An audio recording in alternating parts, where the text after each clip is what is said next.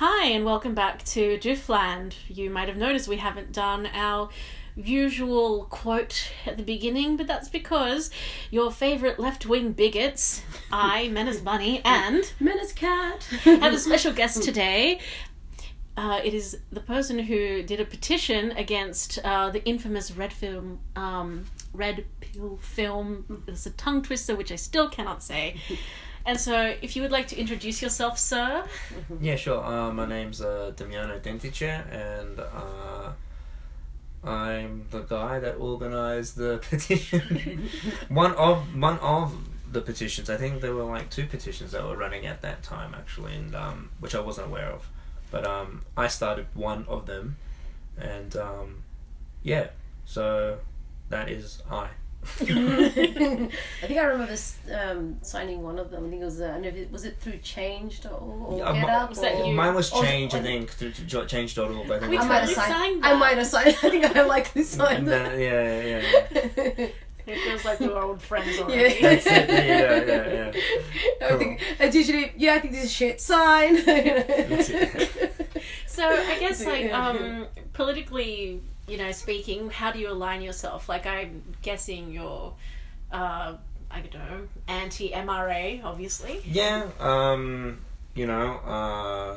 queer white male, communist,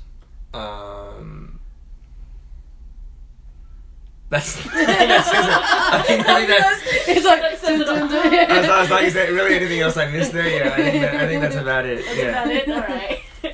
Yeah, I think that's pretty much sums it up. Yeah. I can kind of tell you're a communist because of your little red cap. That's it, yeah, that's it. I don't like to stereotype. That's it, yeah. But I've known quite a few of the guys who wear the red caps, and I was like, hey, you guys. That's it, yeah. We come in packs, so yeah. Yeah, I guess so. Like, I don't know. I would think I'm more of a socialist. I don't think I could go as far as communism. I guess I come from a place where militant communism pretty much tore my country apart. Right. So I might have a bit of a bias. Right. But that doesn't mean that I would not talk to a communist. Cool. It's really crazy. Yeah, I guess the complicated thing because a lot of people, just follow the connotation with history rather than reading, what was in Marx and Engels, in their books and whatnot. So it's really misinterpreted. Like I've had to correct some of my own family members, and I've had to actually look, it's written here, Well, yeah. That's it's not about starving all the, That's the thing, because Marx doesn't really write that much about communism, which is a lot of people don't really understand. It's more of a critique of capitalism more than anything. Exactly. And he has that one pamphlet that he wrote, and that's basically what's sort of stuck with him outside of his, young Marx period, which was a lot more philosophical, and then the later period stuff was just more critique on capitalism, and in a mix of that, he ended up writing the manifesto, and that's really sort of his only contribution, really, heavily in terms of informing communism, along with Engels, obviously, but. It's interesting. Because in many ways we're already Marxists. Like we believe in free healthcare and all. I mean, they're all socialist programs. The military is a socialist program. I always laugh at people that say I'm anti-Marxist. It's like, yeah, but we got it makes me want to sing my little song. So you don't believe in government funding? Yeah. Oh, yeah, Medicare.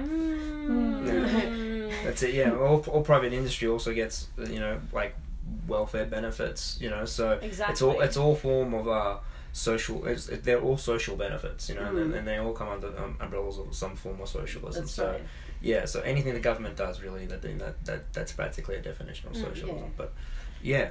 Okay, so I'm so tempted. Okay, when I was doing sociological theory and we're talking a lot about Marx and Engels, there was this little song that I came up with, and I'm not going to do it because it's so cringeworthy, but I'm so tempted. I'll do it for you. It's so bad.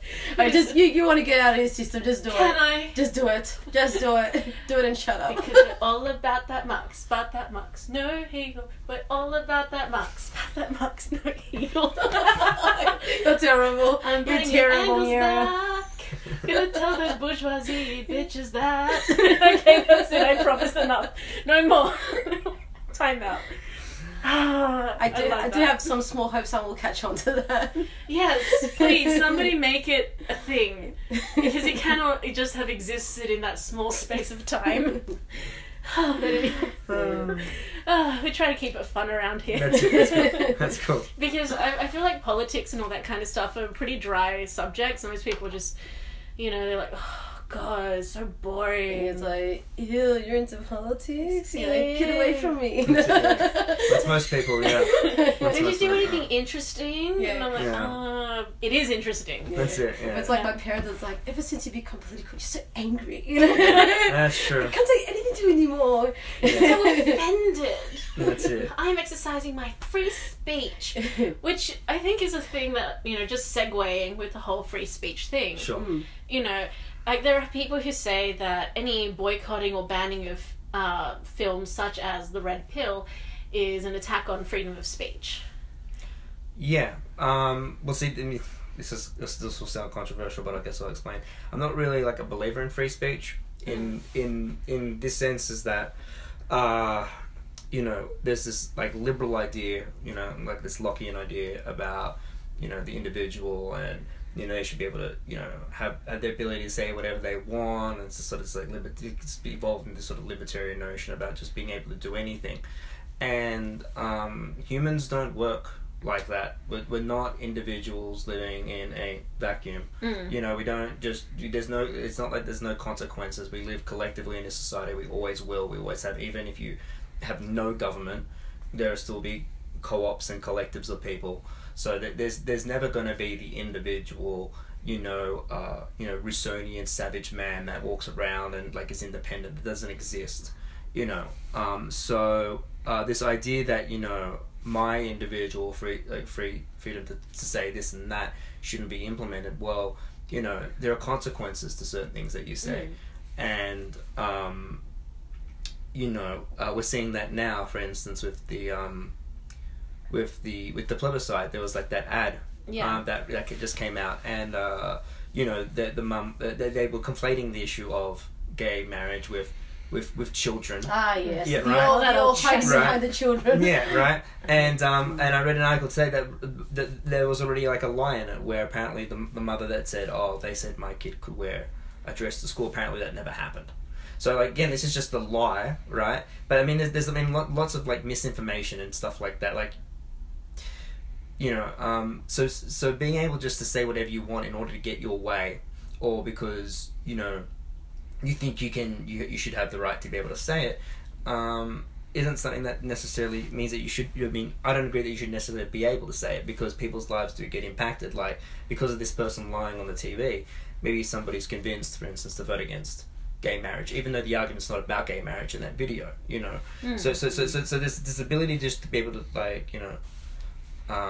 say whatever you want and think that doesn't have any consequences is totally incorrect. Or what's even worse is to think that, well, if it has consequences, it doesn't matter, because at the end of the day, my free speech trumps all that sort of stuff. If I say something and then someone goes out and does something to kill somebody based on what I said, I can't be held accountable for that, and you can 100% be held accountable for that. I mean, I hate to sort of go into Goodwin's law like so early into a podcast, but you say something like, oh, it doesn't, I guess this is a little bit different, but I'll put it into a modern context, like with this sort of, can you hold like Hitler accountable, for instance, for like modern day neo-Nazis, right? So it's like, well, yes, you can hold Hitler accountable for that. Like, he's not, necessarily, he's not around now. He's not like, authorizing people to do things, but his words and his actions had impact, and if there was and there are powerful figures today in America, for instance, that have, similar viewpoints, who have like, particular, purchase and stuff. So like, Trump. Yeah, well, Trump, actually, you know what? That's actually better than what I said. Trump's a perfect example of that. I was so waiting for that. I knew you were going to, and I was going to, and then I thought, no, I'm going to let her have it. It's my little one said, my apologies. No, that's actually a better example than what I had to say. And it's funny because it's even in his case, it's kind of like of what he doesn't say. And more so than what he actually does say, because Violence like on both sides. yeah, he neutralizes the issue. God. Yeah. But definitely, I think that's why I think this idea that like hate speech is free speech, and no, because what I believe to be truly free is because this is the idea of freedom. There's this really basic dictionary definition, which means I can do what I want. The most amount of things I can do without being impeded upon is the more freedom I have, and that's a really basic, non-philosophical notion of what freedom is. It's just this word, but when you start to actually look at what that means, well, then you can start to think about freedom a little bit differently. Like for me, freedom is the ability to be able to have a good and healthy life, to be able to like live in a society without being worried about something happening to me, without having anxiety and fear. To be mentally free in this way, to be able to know that I'm gonna be able to survive in a society, and be able to live in a society and be accepted. That's true freedom to me. That's what it means to be free, is to be able to go outside and not be subjected to being marginalized in some way. It's most white straight people don't have that have that kind of thought in their head, because to them the only thing that they cherish is this idea to talk. So but to be able to go out there and to be free, that to me is free. And so when you have hate speech, it really marginalizes people and their ability to be safe. And if you can't be safe where you live, then how are you free? Exactly. Like, so as a woman, you get told, oh, don't walk places at night time, make sure you've got your keys in your fists just in case. Even on this campus, which we keep anonymous, we were told not to go through a certain part at night time just in case. Yeah. And like that's kind of horrible to think that I can't just walk down a road in the middle, like at nighttime, to get a bus because I might get, I don't know, killed or something. There's this whole thing like lately we're gonna take a look at the Reclaim Australia Party and the Party for Freedom in intervals later on, because it's so chunky you can carve it. But yeah, so I totally get that thing about not feeling safe. I feel like some men's rights activists have said that they don't feel safe. They don't, and again, I hear this from a lot of right-leaning people who say they don't feel safe identifying as conservative because I don't know, like because they're kind of racist or exactly, because they're afraid of the label. They're afraid of names being called, and that left-leaning people are somehow become more militant and more angry and violent. And I don't know where that comes from exactly, but what do you think about all that? Yeah, well, I mean that just goes to show that the only thing that conservative people are afraid of is name calling, as opposed to people who are in other marginalised groups, afraid of being physically assaulted and whatnot. But in terms of the idea that the left are getting more violent, I mean, good. Honestly, it's honestly about time. Because personally, it's just one of these things. I mean, it eventually somebody ends up getting violent, and for instance, you see the what happened in the US in Charlottesville, and if that was the left having done something, the US media would have had a firestorm with it. And to be fair, at this point, actually, there was a lot of condemnation of that.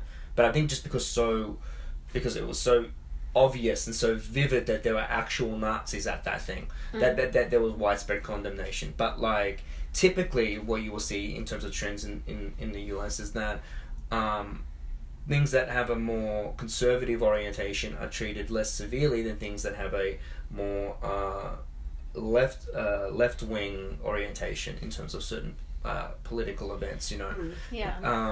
So they almost put a more onus or more responsibility on the left than they do put on the right, and you see that in sort of the political circles there. So you'll see that they'll give passing, they'll pass over certain Republican sway this day, and but certain things that Republicans might say in the Senate, but then if a Democrat comes out and attacks them in some way, it'll be like, oh wow, like this is there's no partisanship here and all that sort of stuff. So, I mean, in terms of the left being violent, like, you know, in order, look, I mean, for me, you know, as somebody who has very leftist politics, you know, who wants to see that, like a lot of, like, you know, a country like Australia or the US or Canada or whatever, you know, these countries aren't leftist enough.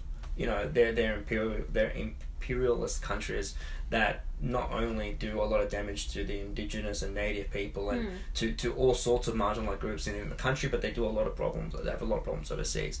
So I think there needs to be a fundamental shake-up in the system, and I think the left actually needs to come up.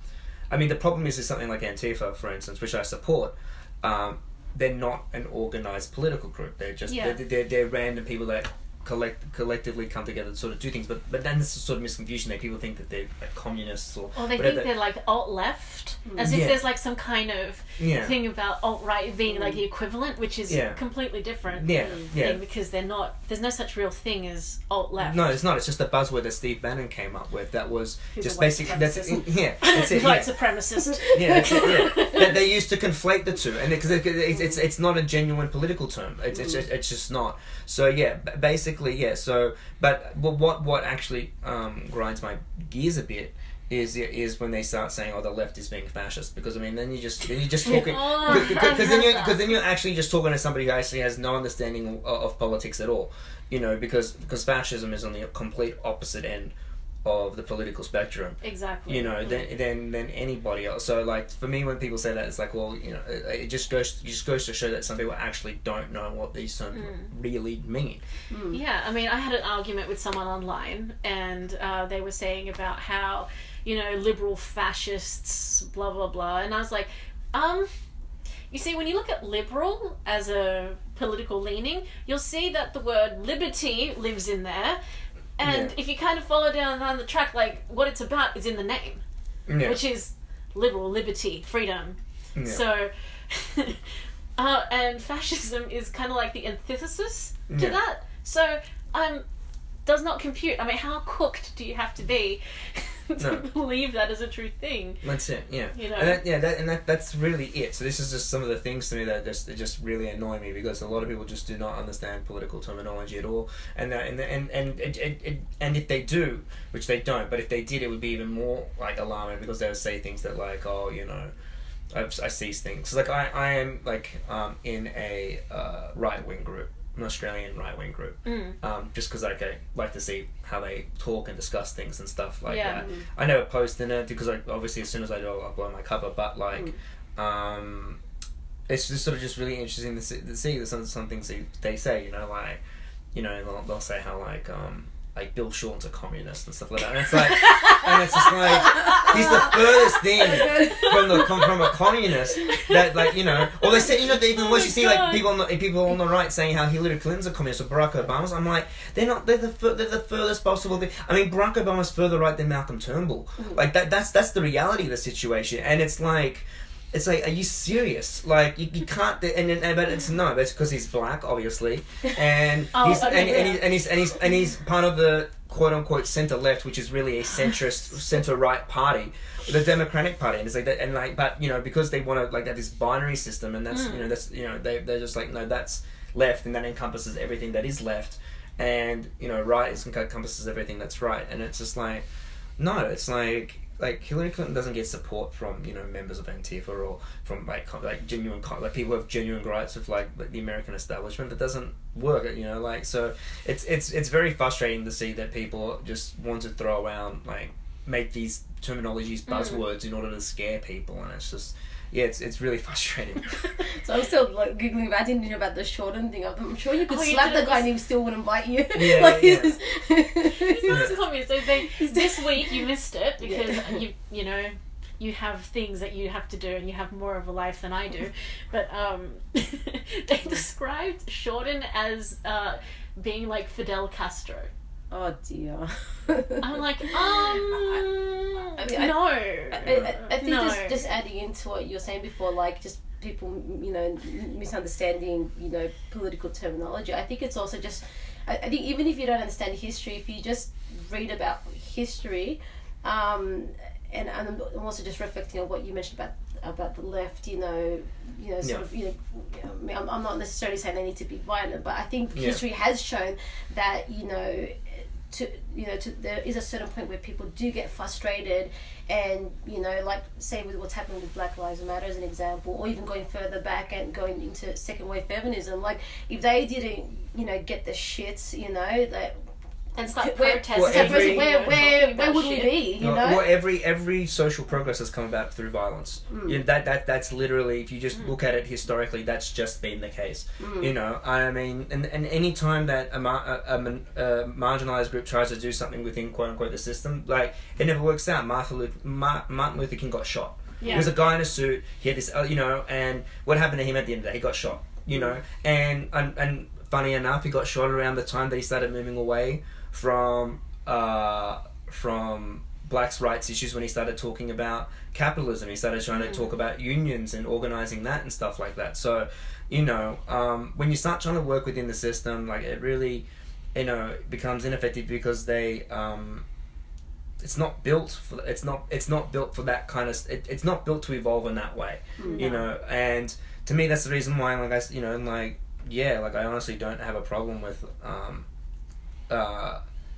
I don't have a problem with the violence, because the violence is being perpetrated by people who have correct politics. And I mean, obviously that's my opinion, but these are people who, but there's a clear distinction between the two different types of people. We're talking about, ethno-nationalists, and people who, traditionalists in terms of like their, their ideology. So they have an extremely regressive way of thinking, compared to people who want equality, and progressive values. Like those are two separate camps of people, and if one of the and if the one that's fighting for the progressive, for the progressive policies and fighting for equality, then it sounds like a slippery slope argument, but if they have to be acting violently against people who are trying to, actively stop progress, well then that's what you have. I mean, that's what you have to do. I mean, that's what's happened historically throughout the past, and I think that's just the way that politics takes its course typically. Well, I guess going back to the whole MRA thing and your petition that you started. Sure. Because I feel like we've gotten so much into politics. It's so interesting.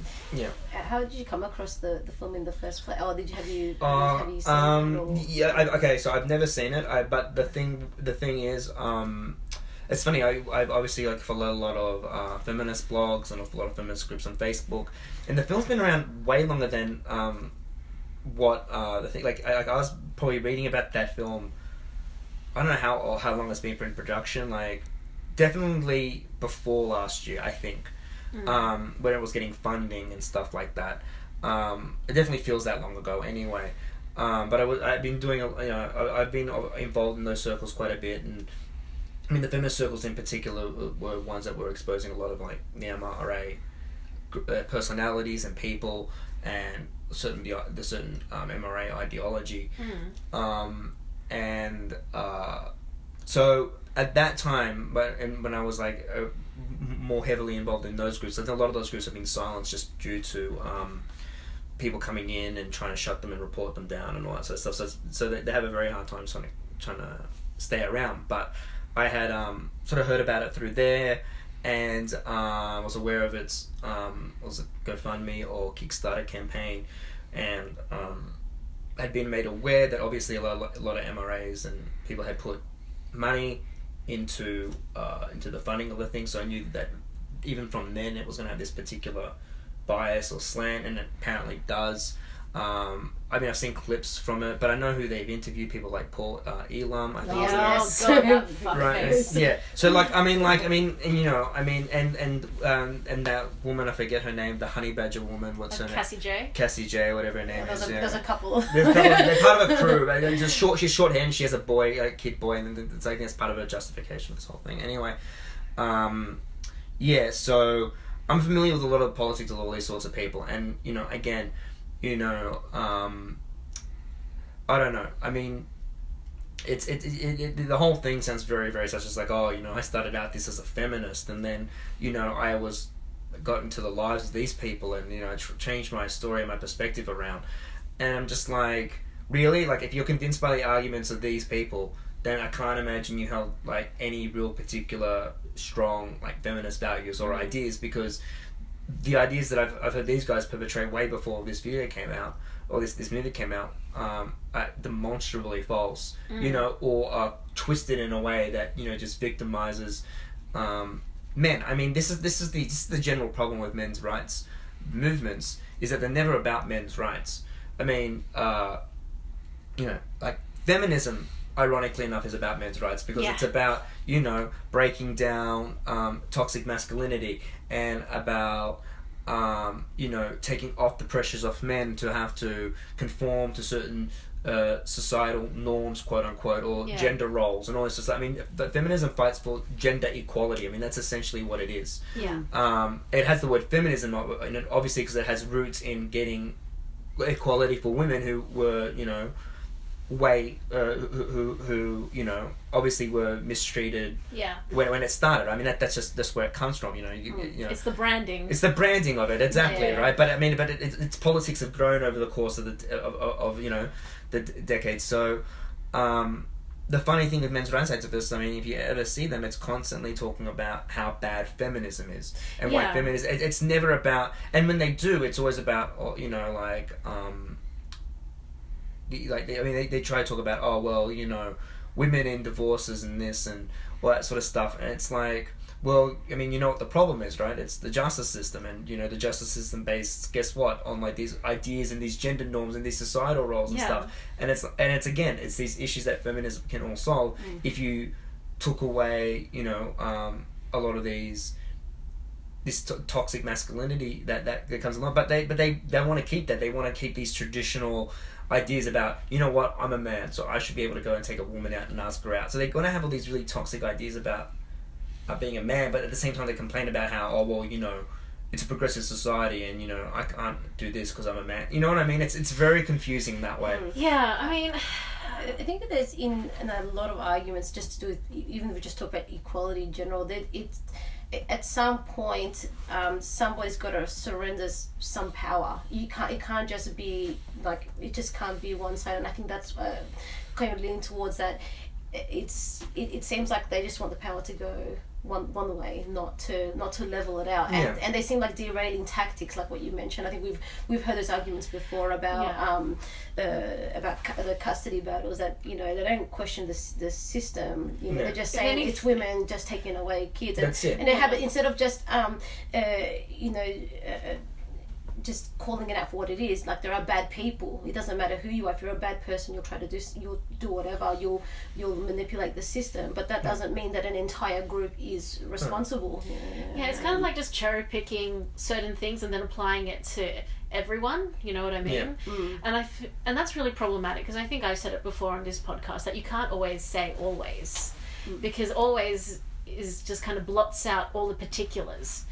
You know, and I think another thing that, you know, we said it as well, is that it's the system that's the problem.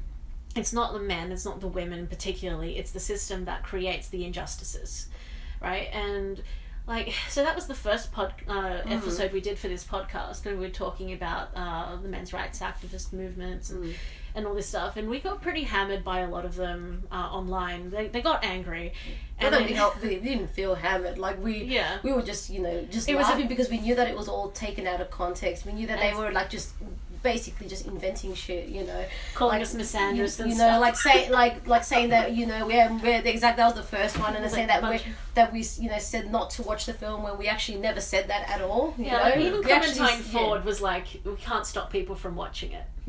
You know, people are going to download it. People are going to find a way to see it. I mean, that's the thing with anything that's banned, or anything that's, you know, that's being restricted. People are always going to find a way. I mean, that's what the internet's there for. You know, so I don't know. Like, the whole thing that I find is that, you know, like, now that we've gone there, you know, we've seen, we conquered. We stand by our comments. You know, that we did in the first one, that really, like, everything's kind of like really cherry picked, and it's questionable that they don't what's the guy's name, Elam? Paul Elam. Yeah. Paul Elam, they don't okay, so if I was interviewing that guy, I would really like stick it to him. I would be like, okay, no, really, why do you have these beliefs? Don't just sit there and give me some sob story, or don't just sit there and tell me that, you know, that rape isn't a thing, you know, because that's he's a proper rape apologist, that guy. Yeah. He gave me the creeps. Like, you know how like when you see someone like that, you just but I'm thinking about him now. I'm just doing it. Ugh. Yeah, so it seems like a lot of the sort of the questionnaires in the film weren't really challenging anything. It was just so I think that says a lot about her methodology, friend Cassie Jane, like her methodology. I think we were talking about how she's sort of starts with a hypothesis and then tries to go with a conclusion, where it's I mean, there's all sorts of different methodology. Like I for one go for the, you know, you go for and it's not necessarily the there's no real right one. It depends on your methodology, but as a preference, you know, because I'm studying digital cultures, is you know, you make your observations, and then based on your findings, whether you're doing, you know, qualitative, quantitative, or both, then you sort of try to not necessarily come to a conclusion, but then you can have your hypotheses. But she's done the complete opposite. Yeah.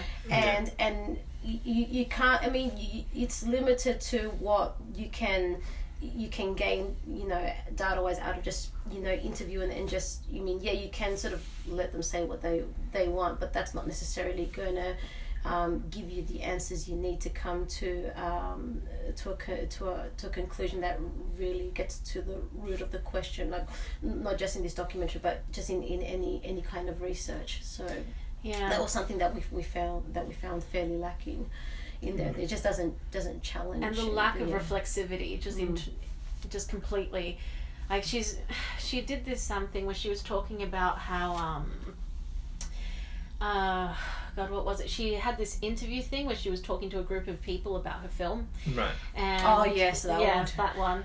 And she was saying things like, "Oh, but you know, I wasn't putting myself in their shoes," and blah blah blah, and all this stuff.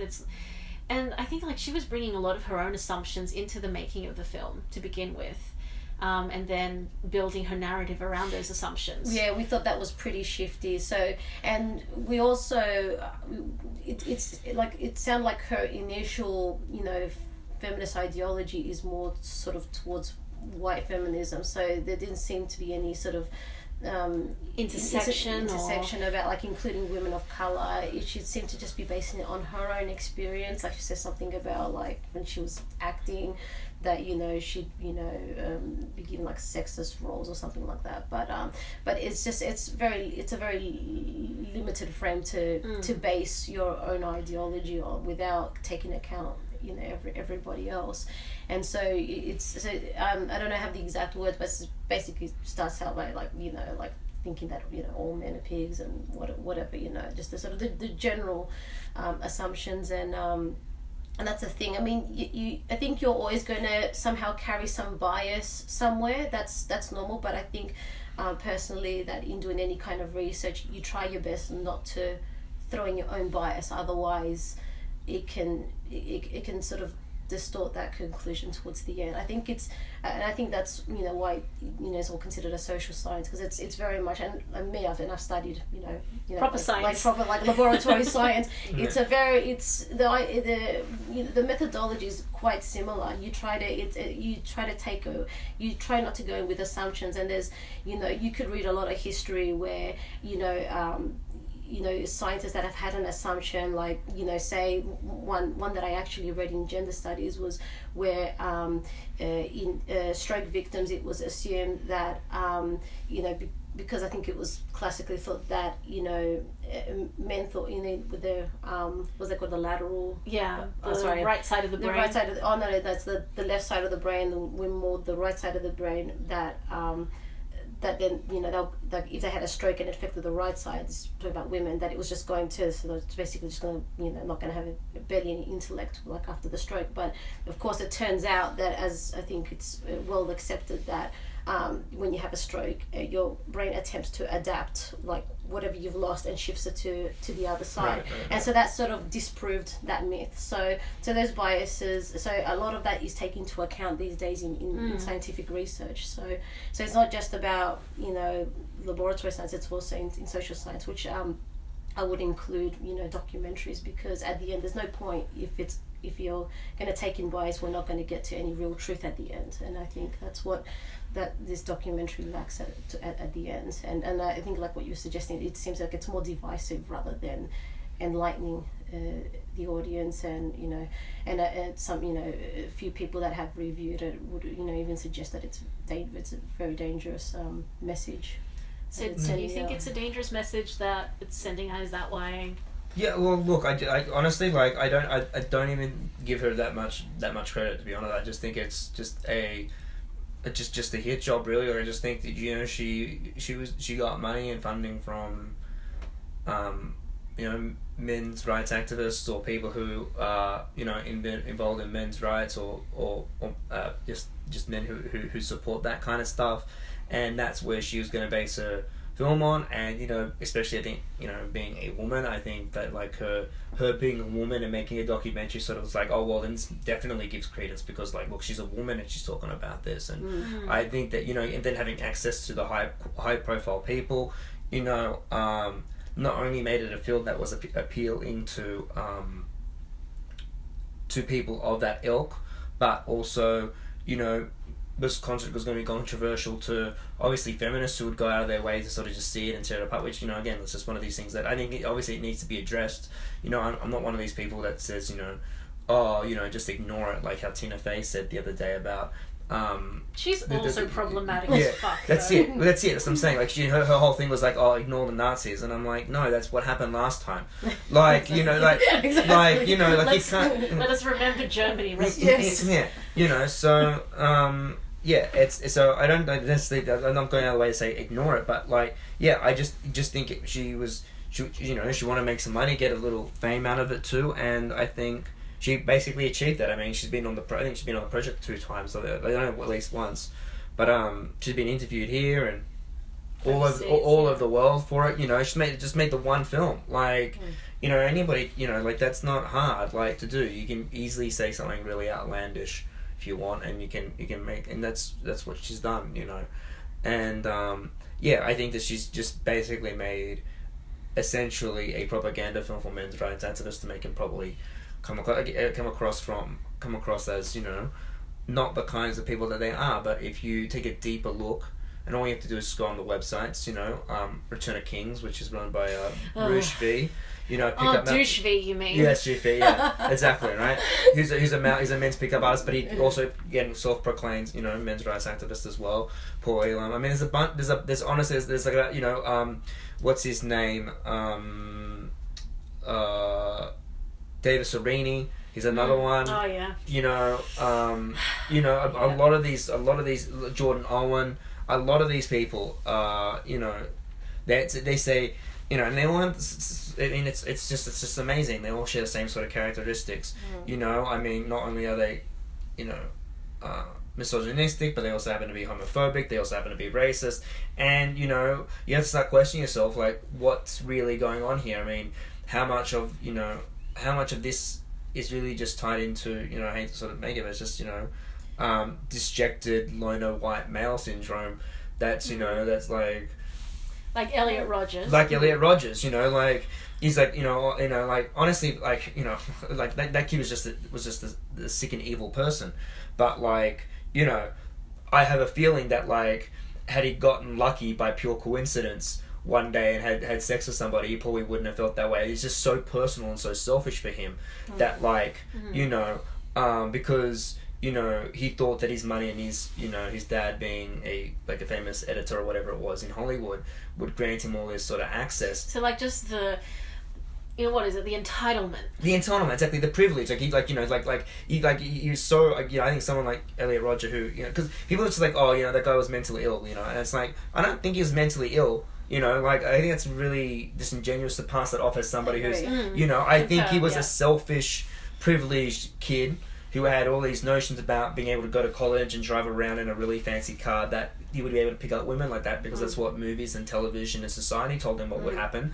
And because he was an awkward teenager, you know, or awkward young adult, you know, and wasn't able to have access to all these sorts of things, he felt like, oh, you know, his entitlements were taken away from him, and started just to believe the sort of like bullshit that he read online, which is about, you know, women just want gold diggers, and or they just want the alpha male, and or the asshole guy, all these stupid stereotypes. Which is so not true. No. We've got real life examples, like sadly from friends and family that we know. Obviously, we're not going to mention, but this is a typical one we've both had in the past, where say we've had a male friend, let's just say male friend for now, that would, you know, might say, oh, I got so angry because, you know, feminists are calling all us men pigs, and we just want to treat women a certain way, la la la. They get so angry, and it's like, why are you so angry? And it's, I think this like mixes into tone policing. So it's like, if they get angry, it's okay, and I mean the sort of people that get upset, they get angry, it's okay, but if, you know, Bunny or I get upset, or any other woman, it's like, you know, we're like out of control. So we're out like of control. And so anyway, going back to that comment where he said, and I was just laughing at him, and he's just, oh, why are you finding it so funny that I'm angry that I'm being called, you know, a sexist, whatever. And it's like, it's funny, like, you know, like we've grown up in our childhood. I think the people that say that don't look at the other side. Like, for example, our childhood, we grew up in very conservative families. Like, we've been told our entire lives, like, it just became normalized that, you know, oh, we're girls, so, you know, we're soft, and, you know, we're not supposed to be scandalous. Yes. Oh, and, you know, you're not intelligent enough to know this. Like, we grew up with all this. It's, you know, it's for us, it's very real. We didn't question it because it was just in your face from family members and everything. So we've grown up with all of this, and then all of a sudden one guy gets angry, you know. So it's like he expects us to understand that when we've had to deal with it all our lives.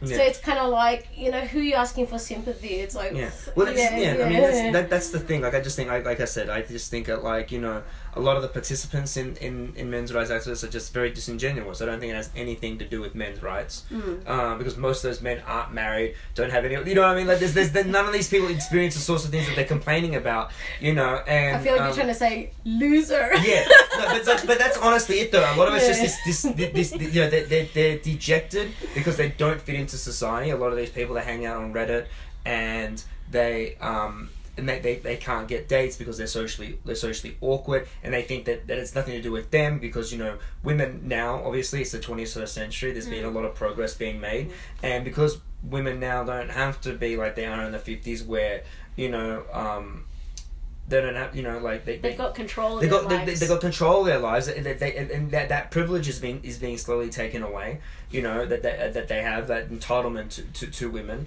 that, you know, and again, it becomes about them, right? So I think it's very I think that a lot of them are just disingenuous about really what their positions are, and I think they're just like, you know, oh look, you know, women expect me to pay the bill still, but, you know, they won't put out on a first date or something like that. But that's kind of like comes from this whole idea that a woman owes them something for paying for things. Well, that's it. Which is why, like, for the longest time, if a guy ever asked me out, I went, I'll just pay for it, because until I know them, I'm not really sure where I stand on that whole thing.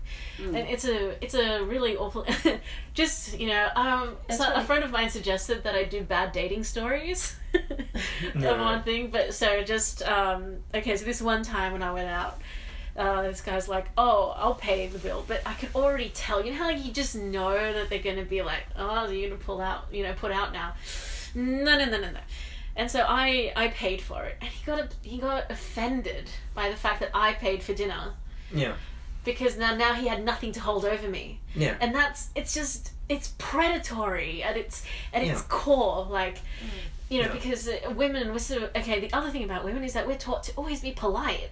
You know what? Yeah. To quote two great women, fuck politeness in this scenario, and in many others. I mean, that's how a lot of stuff happens, because I think that entitlement also comes from, you know, these gender norms that have been just smacked into our heads from the time that we were born. Yeah. And something you said before about, like, everything being seen on a binary. that is in. I feel like it's in all cases. Like it's almost like our human little minds don't, or in our society, we don't think outside of any binaries. Yeah. You know, even like from a political spectrum, like you're either like all the way left or all the way right. There's never, and centrism doesn't really exist because I think like in Western society particularly, we don't like ambiguity. Yeah. And well, I actually, this is the funny thing. Actually, before I get into that, let's say, the other thing too is that there are a lot of cases, mind you, that, like, for instance, men's rights activists don't talk about trans men. Yes. Okay, why? They're men, right? But no, not to them, they're not, right? Yeah. Or black men, or Chinese men, or whatever. It's always white, and this is what I'm saying. It's a disingenuous front, and they do a pity party with that, And sort of the centrist thing, I actually think that's. I just want to kind of see it a bit different. I see it in the sense that I think a lot of people think it's smart to be centrist in this sort of way. It's like this idea where it's like, well, like, why don't you get policies from here and policies from there, and works out in the sense. And I'm like, but I mean, that's literally what's failing all around the world. Like that's what that. I mean, I would say she's more right wing, but like Hillary Clinton, for instance, is probably a centrist, right? At least a classical centrist, right? And she failed big time, and that kind of politics is failing all over the world. I mean, the same thing happened in the UK. Was it Owen Smith is his name? Was running against Jeremy Corbyn for the Labour leadership. Yeah. Again, someone who tried to be a centrist, who was a Blairite, failed again. And there's this idea, and this idea too. That's like, oh, there's got to be good ideas on the left and right. Not really. Like we're just prone to thinking that, like, oh, things have a good and bad, and everything has a good and bad. That's not necessarily the case. Like, I don't think there's any real particular right wing policy that's good. Like, I think all genuine good policy comes from. I mean, obviously someone's going to think all the right, but like this idea that you can borrow and cherry pick. I mean, honestly, I think that's that. I think this is the sort of way that capitalism sort of stalls a little bit. But like, I don't see what's great about, like, whatever might be a middle of the road right wing policy, like taxes and like tax cuts and stuff. Like, I'm just I don't. Like, sometimes I do wonder if there is a real middle of the road. Like, we all talk about, things being in a scale or a binary, or there's like the grey in between, but like you never really know where that middle line is. Yeah. Right? Well, that's the thing too. I think it's again, and it's actually funny because I think being a centrist is almost being standing in for the status quo, and that's almost always normally a bad thing, right? So people who are trying to be, for instance, like people who will say like, oh, I don't want to vote in the plebiscite because I don't like voting, or whatever, or they're trying to take on a centrist position like that, it's like, well, like, sorry, well, that's not centrist, but saying, I just don't like voting. Well, by not voting, you're already choosing the no vote. Because that's the status quo. That the no is already the status quo. So by not voting, you're not voicing an opinion. And even though you say, look, I support gay marriage, but like, I don't like that I have to compulsory vote because of my freedom of speech. I want to be able to choose whether or not I vote or not, or whatever. I mean, there are people who are like that in Australia, right? They don't like the fact that they have to vote, and they donkey vote every year. And this idea that it's like, well, if you don't vote, you just support the status quo. Yeah. And you can't. And I refuse to listen to people complain who don't vote. Or donkey vote, and this is coming from somebody who doesn't necessarily like the system that we have in place already, but the more we can sort of try and push it into one direction, the better. And so this idea that if you don't do anything, or if you stand in the middle, you automatically seize power to the person who is more powerful in that dynamic. Yeah, it's kind of like that old quote that everyone says, for evil to prosper, all good men have to do is do nothing. That's it. Right, yeah. That's it, and that's essentially it. And so that's why this idea that people think it's clever or something, and it's a lot of dude bros that think that. But it's like this, like, being centrist. It's that sort of like idea where it's like like the crazy people on the left, crazy people on the right. I can't tell the difference. Well, then you must be an idiot because I can clearly tell the difference. I mean, that's not to say that there aren't bad people on the left. I mean, obviously there are, but again, this conflation between the two, and it's like, Antifa's just as bad as neo-Nazis. It's like, it's stupid. It's a false equivalence anyway. It is. Because, there is a morality there, and sometimes I think we have to we have a responsibility to look at things from a moral point of view. Yeah. You know, like about the greater good or lives and freedoms and all that kind of thing. You know, we really should check the time. Okay, so wow, we've been going almost an hour. There you go. Wow. But yeah, this is what happens when we talk politics. Like, you know, we're obviously having a lot of fun.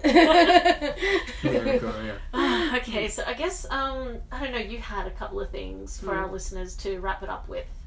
We always have little questions. I suppose because we were talking about this as well.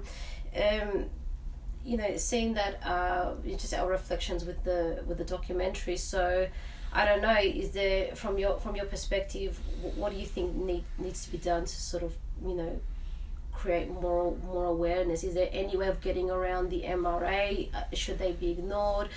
Should you know, what should people do instead? Look, I think I know it's a bit of a pertinent question. I suppose, look. I think ignoring people is never the good way to go necessarily.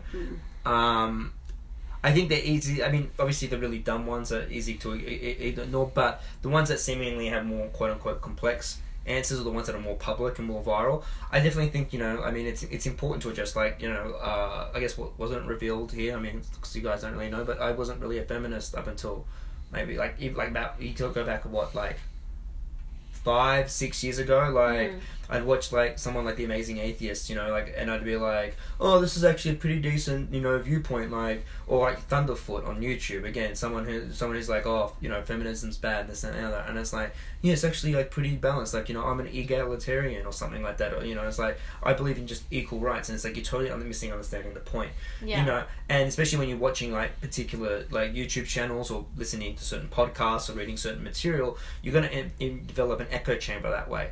And one of the most valuable tools I had in my politics growing is just listening, you know. And I think more people obviously need, in order for people to listen, there needs to be more people to talk. And so I definitely think that, you know, I think you just need to constantly be as loud and as aggressive, but at the same time, obviously articulate. You can't just like be screaming, you know, bloody murder. But like, I think you need to be articulate, loud, and be prominent. I don't think anybody should ever stop being political in this way, you know. And then this way, I think, you know, the people who are going to listen and change. I think there are people on, you know, on both sides. I think you can get leftists that might go right wing and right wing people go leftist. You know, I mean, some people are idiots that way, but some people can be really easily fooled. You know, but to answer the question, I think there's some people who are never going to change. They're just going to be who they are. But there are people who are undecided or independent or some on that side that might change.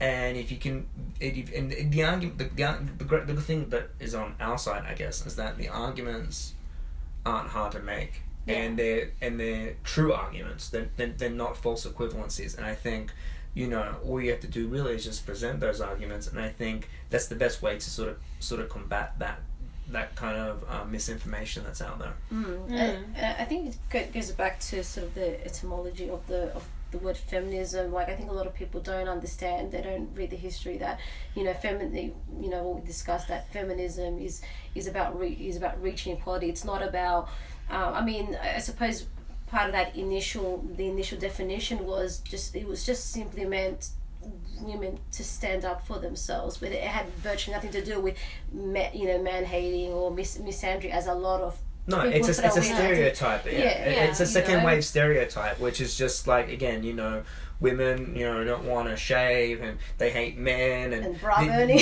Bra burning, it's all this 70s and stuff, you know what I mean? When feminism took on because this is the thing with rights movements, right? And this is the same thing that's happening with Black Lives Matter and stuff. It's that, you know, it's like, because you'll hear men's rights activists say, like first wave feminism was fine, right? Because all it was about was like voting and stuff, right? Okay, cool. But then you start to get to second or third wave and it becomes a lot more problematic for them, because they're like, well, you know, you already have the right to vote, you can already go to work, shut up. And it's like, but the problems are deeper than the legislation, you know, just being, oh, you have the same as this.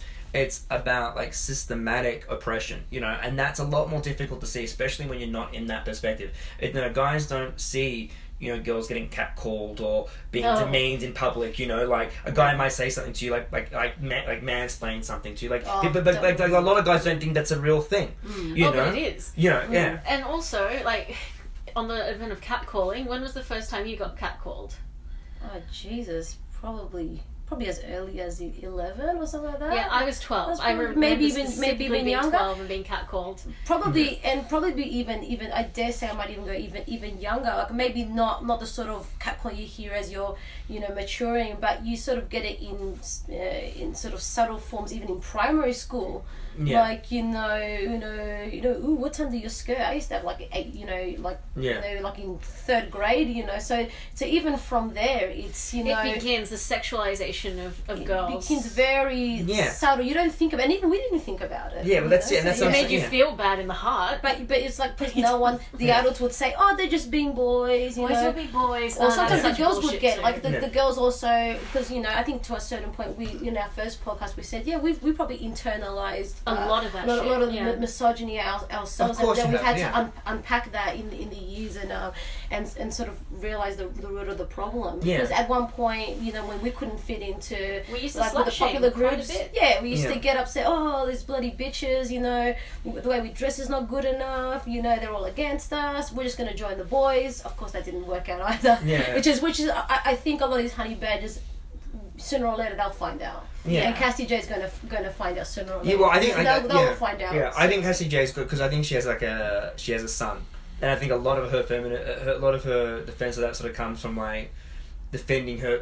I think she has a very motherly sort of. That's just my take. I've seen very little of her stuff, but like from what I say, for me, I'm just like that's probably where I don't know. 'Cause I don't understand. I honestly don't understand what you have to gain from being like that. And again, for me it's just the perspective issue is the big thing, because once it starts to become systematic, then it's not as like evidence on paper that it's like you have the right, you don't have the right. It's like, well, that's a tangible thing, but men can't see all the stuff that it's the same thing with white people. They can't see all the things that our people of color have to go through every day, in terms of like being stereotyped about what they do. I mean, now it's becoming more obvious because especially now with people talking about people are talking about, people are filming it, especially in terms of like relationship with the police and stuff like that. So it's becoming more evident, but still like there's all the small stuff that comes around where they're like, oh, you're black, you must be good at basketball, all this sort of stuff. These these small stuff, but like it matters, and like a lot of people they don't see it because like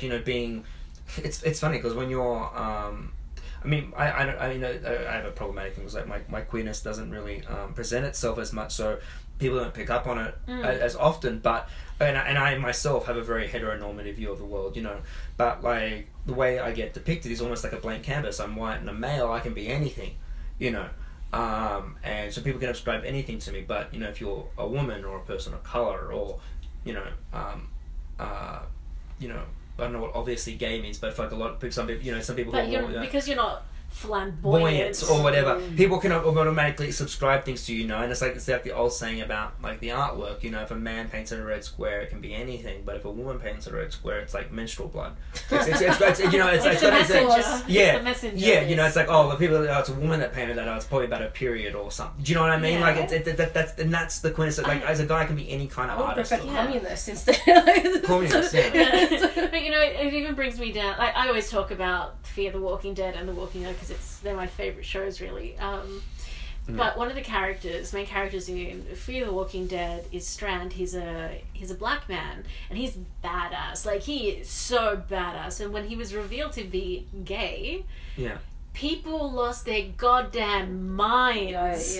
Because the comments were like, oh, why'd you have to make him gay? You destroyed him, blah, blah. It's like, no, you can be a black gay man and still be strong and not flamboyant. Yeah, well, that just goes to show the heteronormative view, because if that character had like seen a woman and then turned to her and started to have a relationship with her, nobody would have thought twice about it. But like, I don't know what the situation was, how he revealed that he was gay, but like if a guy came on and then there was like some sort of romantic connection, people would have just been automatically turned off because it's so not in the periphery of their view that like they're just just so like, romantic. I was like squeeing like a child. I was like, oh my god. It was beautiful. It was a beautiful moment when like they held hands and then they kissed, and I was like, oh, it's so beautiful, because you never see beautiful things like that in that show. It's all death and mayhem and suffering, and it was like this beautiful moment. I was like, Stratos, I wanted a good thing for you. That's And it, yeah. I'm very emotional, dramatic person, but anyone listening to this podcast knows that already. I suppose to sort of close in on the question. Sure. It's funny we were talking about listening, because that was actually a rhetoric that Cassie J was like sort of kept kept mentioning in putting her listening. in her interview. There's just people are not listening. You got to listen, and it's like, well, who exactly? Like I think it sort of has to go both ways. But it's demonstrable that what they're saying is disingenuous. It's demonstrable. There's enough evidence online to show that these people are not really interested in that kind of stuff, or if they are, it's on the bottom of the list, because a lot of it has to do with being anti-feminist. Like you see, like a lot of these men's rights, and it's just like, it's like the first things there's like, fuck feminism. It's like, well, what's that got to do with men's rights?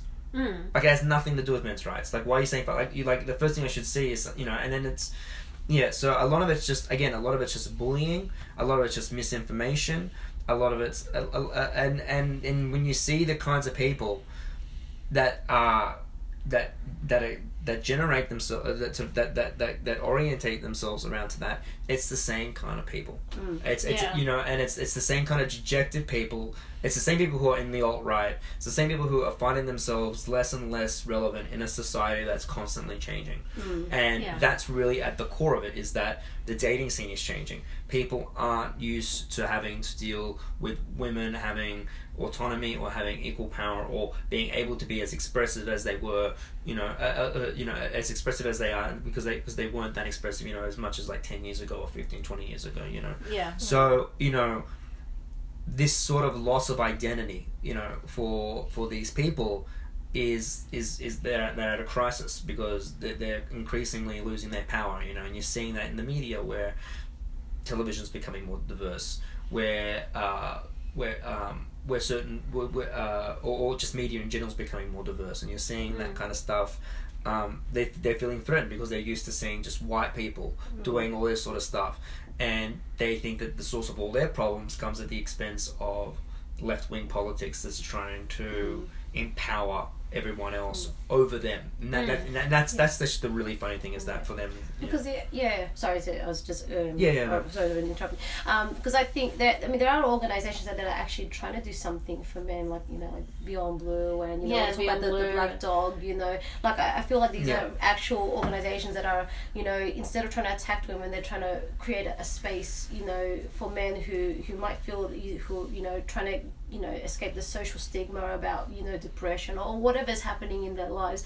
So and I think as a lot of the arguments I've heard from MRA or just anti-feminists is it's not about finding a solution, it's about just bitching, basically like a lot of what you've been saying. I'm just simplifying. Well, that's it. That's it. I mean, like feminism has genuine solutions to the problems. Men's rights activists don't. They all they say is that this is the problem. And the problem would be if we had less of this. And it's like, well, no, that's just being regressive. So, I mean, it's becoming more. I don't know if it's because it's becoming, like I said, at my periphery. I don't know how. I know, 5 years ago, the men's rights activist thing was very, very big. And I don't know if it's sort of dying down a little bit in recent events because of all. Well, I don't know about that, if it's dying down. I don't know if you know, but most of our listeners are men's rights activists. Right. Yes. Okay. I don't know if you know. Okay. We've agreed to have a chat to a men's rights activist online who goes by the name of Bane666AU. Oh, great! What a cool name. I know what I want, and I want it now. I want you, cause I'm Mr. Bane. I love that for you. I'm sorry, he's listening right now. But every time we think of his name, we think of Culture. Was it Culture Bane? Yeah, I think that's so. Mr. Bane or Batman. That's probably Bane. That's not the Ed Hardy. Batman. Batman and Robin Bane. Yes. No shade. That movie was amazing. Arnold Schwarzenegger. Actually, that Bane was more interesting than what he had to say in his suture. But we're gonna have a chat with him. He's gonna listen to this, and I'm sure he's gonna go on and do like another 5 hours He had a communist on, so he's gonna have a field day, I guess. Yeah. Yeah. So, do you have any advice for us? Going into Look, this? I mean, the best thing really to do, and I find this is that some of the best material I've seen online is really just present evidence, and you know, the funny thing is that a lot of these like what's his name, something a card. There's the Aaron of a card or something like that. I forget his name. It's he's one of these YouTube personalities where like a lot of these kinds of people, when they try to pick out reports and studies and stuff, they don't read past the abstract. You know, of the study. You know, and then there's evidence directly in there that contradicts whatever they're interpreting of the thing. You know, and so when you can present people with like hard evidence for certain things, you know, that's the sort of the best course for action. But you know, I mean, also logical arguments really just are great. You know, like syllogisms that work really well. And but you know, at the end of the day, you know, you can have all the information. You know, you can have all the statistical evidence.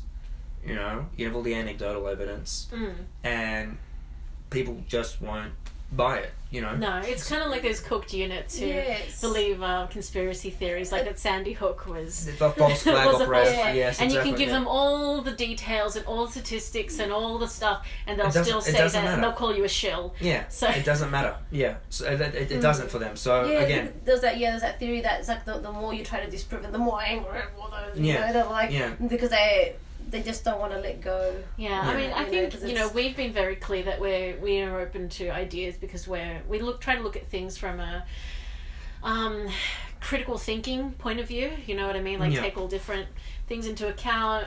You know, read it, see for ourselves what it is, and then make our decisions. So we don't go into things very blindly. Yeah. And I think that's what happens when you go to uni for a long time. Yeah. Because it's just a skill that you learn. But yeah, we're going to keep all that in mind, and hopefully, like, he's not going to be too mad. It's not that I care, but... Buddy, do you think it's time to you know, wrap it up and do our final little segment? The douche, I think you know, select the douche or or the segment. Lord and Master of Dooflag, Yes. because you are our special guest of honor. We thought maybe you would like to, you know, who's got you all fired up and angry at the moment.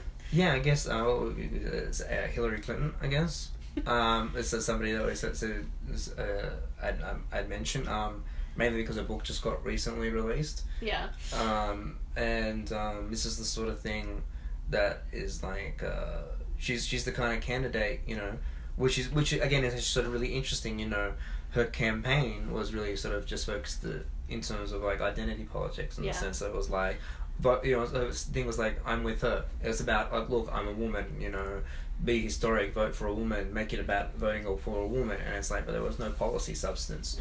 Because a lot of the policy substances were, you know, more right-wing versions of what Obama had implemented, essentially, you know. And she had no substance, and, you know, a lot of disenfranchised people in the Midwest and the Rust Belt, you know, didn't buy it. You know, and funny, and I've said this to a couple of people. I actually kind of think of that was actually a more feminist moment than if she had been elected, because what had happened was people had actually voted, had made a decision based to not vote for her, not because she was.